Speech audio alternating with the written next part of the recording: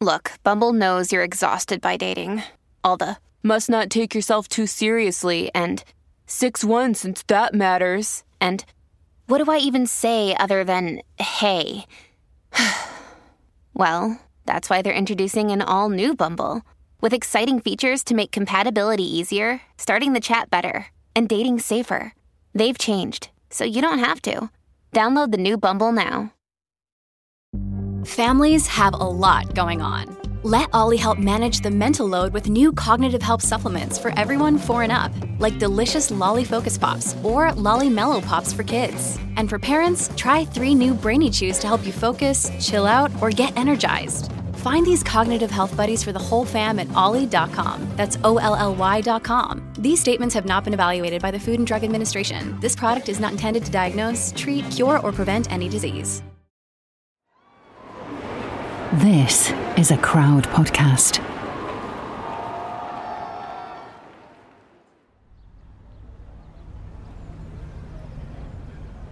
It's sunny in Los Angeles. It's a Saturday in August. Hey, it's always sunny in LA. That's the point. It's always sunny. Everyone smiles. Everyone's always having a great day. We're at a white-painted house in the leafy part of town. On its own little plot, a curvy swimming pool out front, citrus trees and shade. A red-tiled roof, made to look like we're in Spain, somewhere old and classy, not new and all make-believe. A hacienda-style home. That's how they've marketed it. There's people there. A housekeeper, a psychiatrist. We'll meet them later. They're important to this story. But they're there for someone else. Maybe the most famous woman in the world. A film star and a pin-up and an object of obsession. Whether you're in LA or New York or London or Rome. It's not true to say there's never been anyone like Marilyn Monroe. There's always been movie stars. There's been blonde ones. Ones with bodies that half the world wants to stare at and the other half want to ban.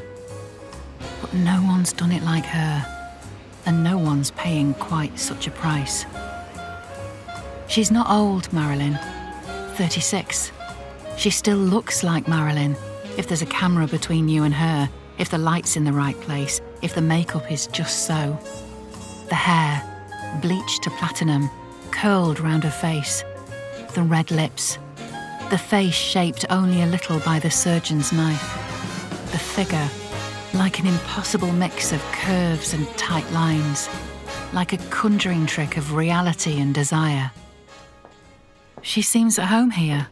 Bought the place 6 months ago, half cash, half mortgage.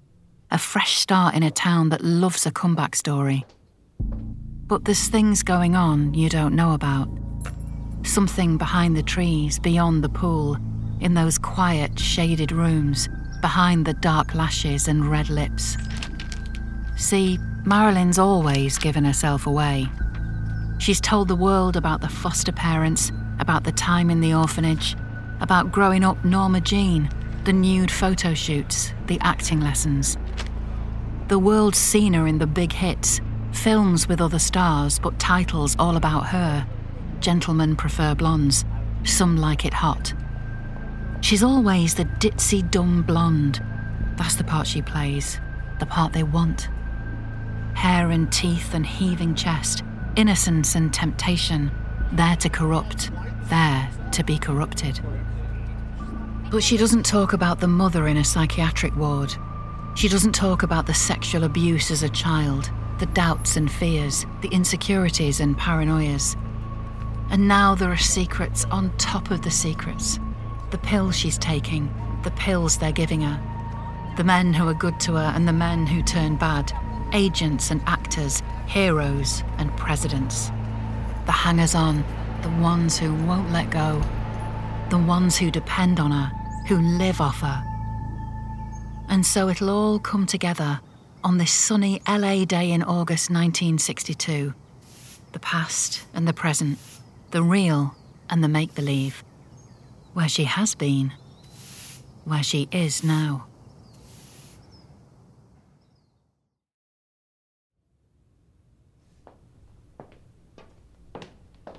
There's one thing you want to ask in this house. This movie star, this woman who can sell any scene to anybody. Why isn't she making movies anymore? She hasn't completed a film in almost 2 years. The one she did nearly finished her. It's called The Misfits. Stars Clark Gable, her hero as a kid. The man she used to pretend was her dad. It's written by Arthur Miller. That's her third husband. Or at least it was her third husband. They're splitting up as they film it. And as they split up, she's falling apart. She's late on set. She forgets her lines. She slurs them when they're given to her. Her makeup? They put that on when she's asleep, when she's passed out. They stop filming for 2 weeks while she goes to hospital. The director says something to a friend, tells him she's doomed. I'm absolutely certain. Why? The pills, the booze, sometimes one, sometimes the other, often both. Here's the thing about barbiturates. They slow down your nervous system, that's why they call them downers. They're supposed to relax you, take away the anxiety, the panics, help you sleep. Doctors think they're easy, cheap to buy, simple to prescribe, made in their millions, a magical buffer against everything you're scared of. But they're potent too, and they're never subtle. You try some, and you need more. You take more, and they do less. Stress? They don't take it away. They just postpone it. They feed it.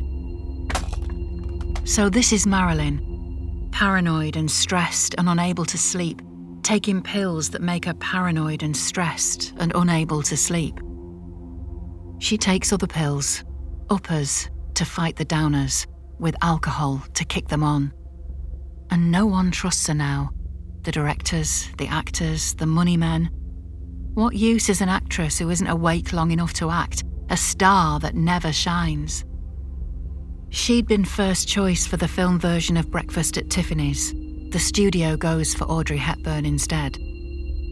She starts another film for 20th Century Fox, gets ill and gets sacked.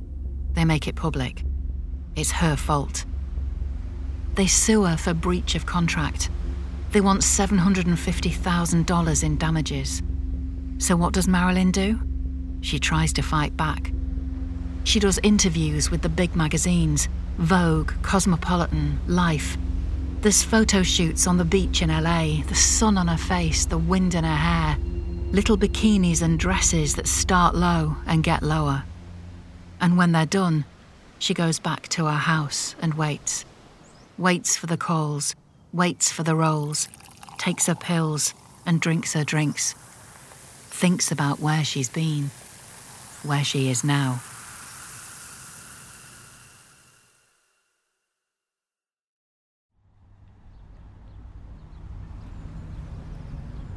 Here's the thing with Marilyn. She's always been trying to escape, to be someone who's not Norma Jean Baker, this kid with no dad and no money, always trying to please people, never sure how. And everyone she meets, they all have their idea of who she really is, who she should be for them, how they can really make her happy. She gets married first when she's 16. It's love as practicality, romance at gunpoint. Her foster family are moving away from LA, so it's either go into an orphanage or marry this kid from school. Of course, it doesn't work. A housewife at 16, a husband who's 21 and away half the time in the Merchant Navy. He doesn't like it when she starts modelling. He hates the idea of her acting. He wants this little brown-haired girl to be cooking his tea, washing his clothes, cleaning the house. So that's the first to fall away. The second marriage? That's to a superstar, an American hero. She's Marilyn now. Bleached blonde, long legs, a red-hot male fantasy. It's Joe DiMaggio, 18 years older, just retiring from baseball after winning 9 World Series with the New York Yankees. Likes to be known as the world's greatest living ball player. They're in love. That's what everyone says. But it's always men's own version of Marilyn they want to be in love with. Joe? He wants this woman all for himself. He wants her at home making spaghetti for him. He watches her filming that famous scene from The 7-Year Itch when she stands over a subway grate and her white dress billows up and she's all high heels and legs and other men staring. And he loathes it. They're the biggest couple in America. Front pages, TV, magazines. But there's love and there's darkness. He controls her, hits her. 9 months after the wedding, they divorce. Which brings us to Arthur Miller, another older man, a playwright to follow the sports star. The papers find the idea of this intellectual and this sex symbol so strange that one headline just says, "Egghead weds hourglass." There's an ectopic pregnancy. There's a miscarriage. There's DiMaggio back on the scene, wanting a second chance. And all the time there's the uppers and downers and the booze. It's the way it's always been. When she slept with movie agents, men 3 times her age just to get ahead. When she's slept with movie stars like Brando and Sinatra. When she's gone to bed with JFK, another notch on the young president's bedpost. So she ends up in a mental hospital, the Payne Whitney Psychiatric Clinic, New York, in a ward for people with psychosis, locked away in a padded cell. It's only Joe DiMaggio who gets her out. Does this sound fair? Does this sound like what she wants, any of this? There's a line from Some Like It Hot, from her character Sugar Kane, a ditzy blonde, always playing it for laughs. She says, "The story of my life?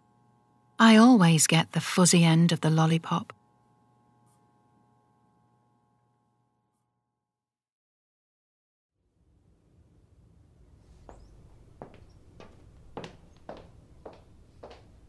So we're in her house, on this August day in 1962, the sun shining, the films failing, the darkness coming in. The day before, she's been injected with a weird mix of stuff her doctors call a vitamin shot. Here's a list of these vitamins: Nembutal, Seconal, phenobarbital, chloral hydrate. Right. 3 different downers, another to make you sleep, a Mickey Thin, they call it in Hollywood, to knock you out. There's a fresh prescription for 25 more Nembutal. This is what doctors do when you're that big.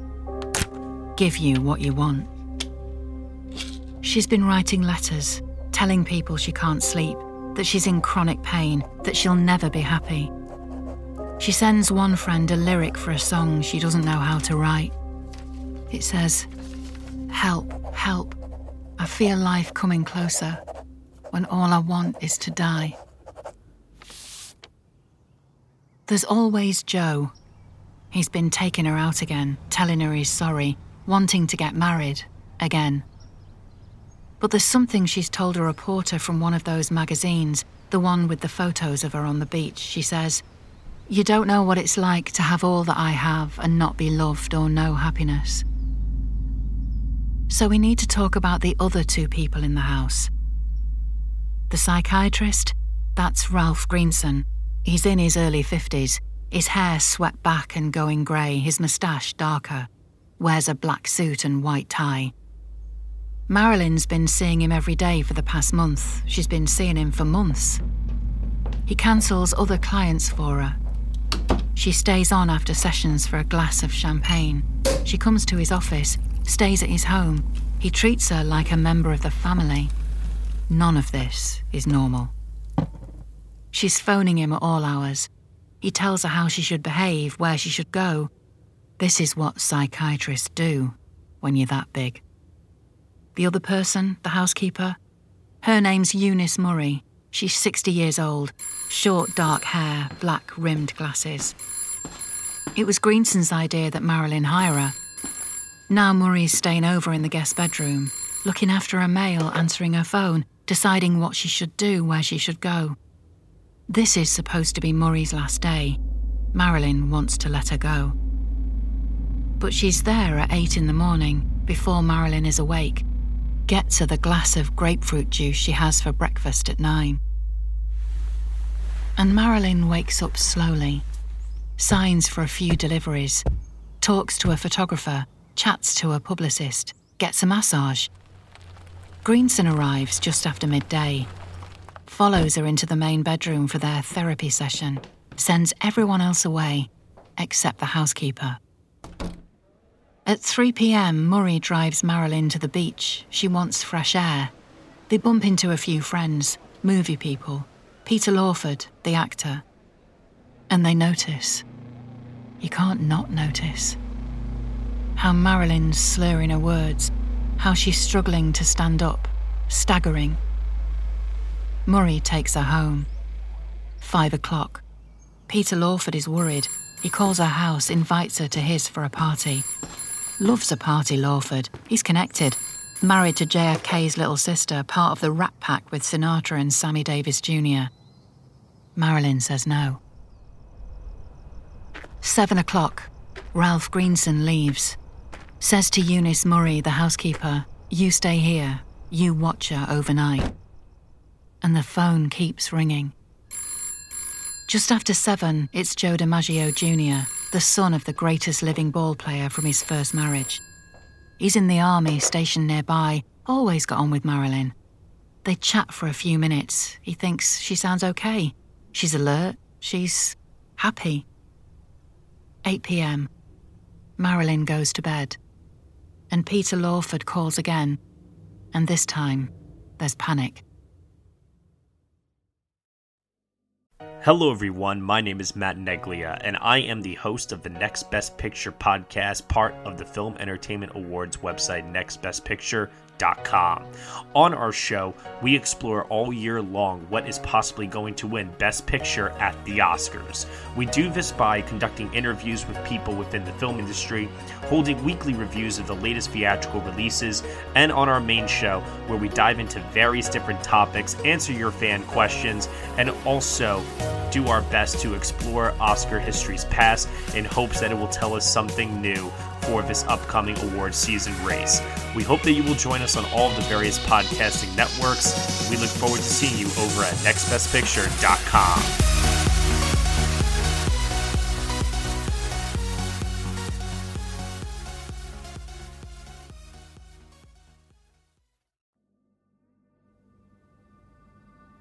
Marilyn sounds different now. She's not alert. She's not happy. Lawford knows about downers. They're part of his world. They're Hollywood. And he can hear them in her voice. He's angry and he's scared. Who's looking after her? Who's got her like this? He thinks she's drugged. He thinks this is bad.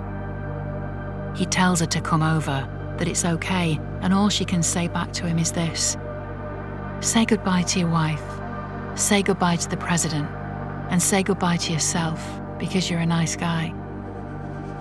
She stops speaking. Lawford tries to call again. No answer. He calls his own agent, says, "I've got to go over there." His agent says, "You're JFK's brother-in-law, you can't." So the agent tries. Calls Ralph Greenson, the psychiatrist. No answer. A call reaches Eunice Murray, the housekeeper. She says, "Don't worry, Marilyn is fine." And now the stories start to open up, to bend and to slip. Let's do the official version first. Eunice Murray says she wakes up at 3:30 in the morning. Why? Because she senses something is wrong. She says, "I saw a light under the door of Marilyn's bedroom." She says, "I tried to get in, but the door was locked." She says, "I looked through the window and saw Marilyn face down on the bed holding the phone." She calls Greenson. He's there in minutes. Breaks a window to get into the bedroom, tries to take Marilyn's pulse. Finds nothing. A doctor is called just before 4:30 in the morning. A call goes into the LA Police Department. We're at the residence of Marilyn Monroe. She's committed suicide. Okay, some facts. When the autopsy is done, it shows Marilyn died somewhere between 8:30 and 10:30 at night. They give her cause of death as acute barbiturate poisoning. They mention the empty medicine bottles next to her bed, and they rule out an accidental overdose. Doesn't matter there's no suicide note. The doctors talk about abrupt and unpredictable mood changes. They say she's been prone to severe fears and frequent depressions. They state the official conclusion: probable suicide. That's what they say. And because this is the most famous woman in the world, the questions start straight away. This light under the bedroom door.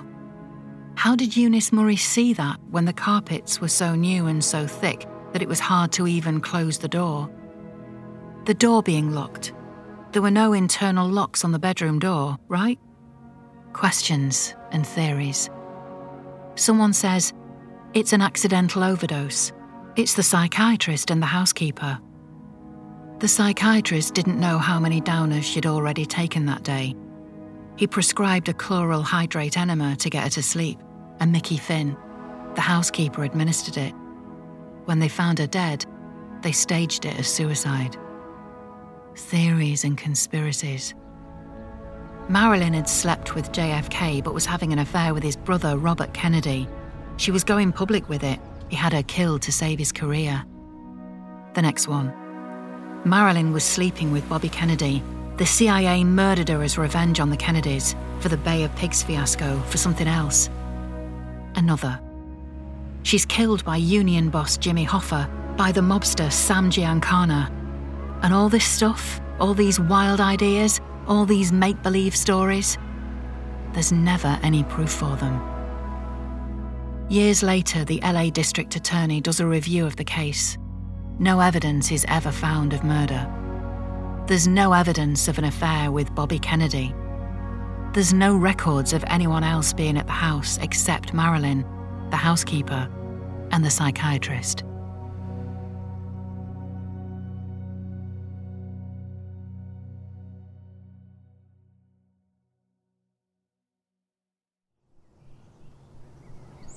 So let's go back to what we know.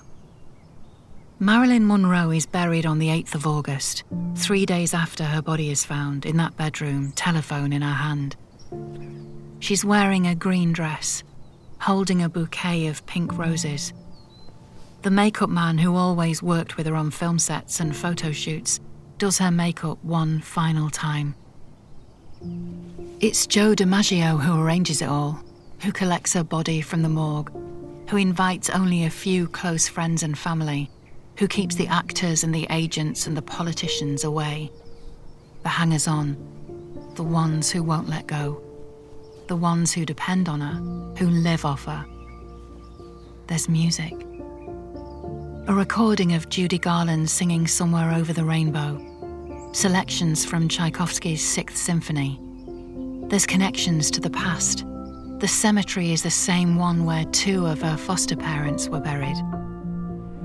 There's thousands of people in the streets outside, TV crews, front pages around the world, in LA and New York, in London, in Rome. And it's Joe with the role you can't forget. What does Joe do? He has red roses placed on her memorial 3 times a week, every week of the year, every year until his own death, 20 years later. Because inside the gates, it's all come together. The past and the present, the real and the make-believe. Where Marilyn has been, where she is now. And the sun shines, because the sun always shines in LA.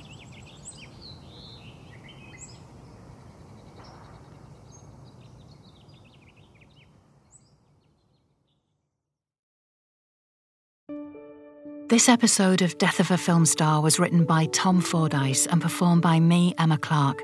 It was edited by Charlie Frost. For research, we used the archives of the BBC, the Times, the LA Times and the New York Times. We read books including Donald Spotto's biography, Marilyn Monroe, and Anthony Summers' book, Goddess. And we watched films including The 7-Year Itch, Gentlemen Prefer Blondes, Some Like It Hot, and The Misfits. The music we used is from our partners BMG Production Music. Enjoyed this show? then you might love another of our podcasts, We Didn't Start the Fire. There's episodes about Marilyn, James Dean and more, because it's a cultural history of the post-war world, all based around the lyrics to Billy Joel's #1 hit. Search for We Didn't Start the Fire in your podcast app. Thanks for listening.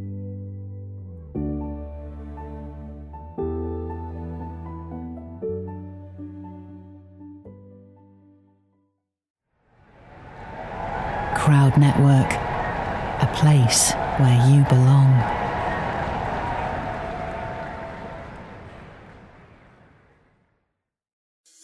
Hi, I'm Christina Yerling-Biro, host of the podcast Pop Culture Confidential. Join me as I go way behind the scenes with some of the most influential people in entertainment and media. Hear actors such as Succession's Brian Cox talk about his favorite characters to play. There always has to be a mystery. The audience have to be in a situation where they want to know what's going on. Meet studio execs like Pixar chief Pete Docter and learn his secret on how he makes us cry. Emotion is our first language. And so many others who are defining popular culture, from Obama speechwriter David Litt to Top Chef host Padma Lakshmi. We don't often think about food politically, or we don't want to, but it really is. Join me. Search for Pop Culture Confidential wherever you get your podcasts. Hey there! I'm Hannah. And I'm Audrey. We are a sister filmmaking duo and co-hosts of Sleepover Cinema, our show where we analyze the films that created the collective unconscious of the girls, gays, and theys of the late 90s and early 2000s. Princess Diaries, The Cheetah Girls, Aquamarine, Cinderella, the one starring Brandy. We haven't stopped thinking about these movies since we first saw them, and we want you to rewatch them and review them with us. Are these movies as bad as critics would have us believe? Do we even care if they are? We are always unpacking that very question on Sleepover Cinema. Check out Sleepover Cinema wherever you get your podcasts or at evergreenpodcasts.com. See you soon.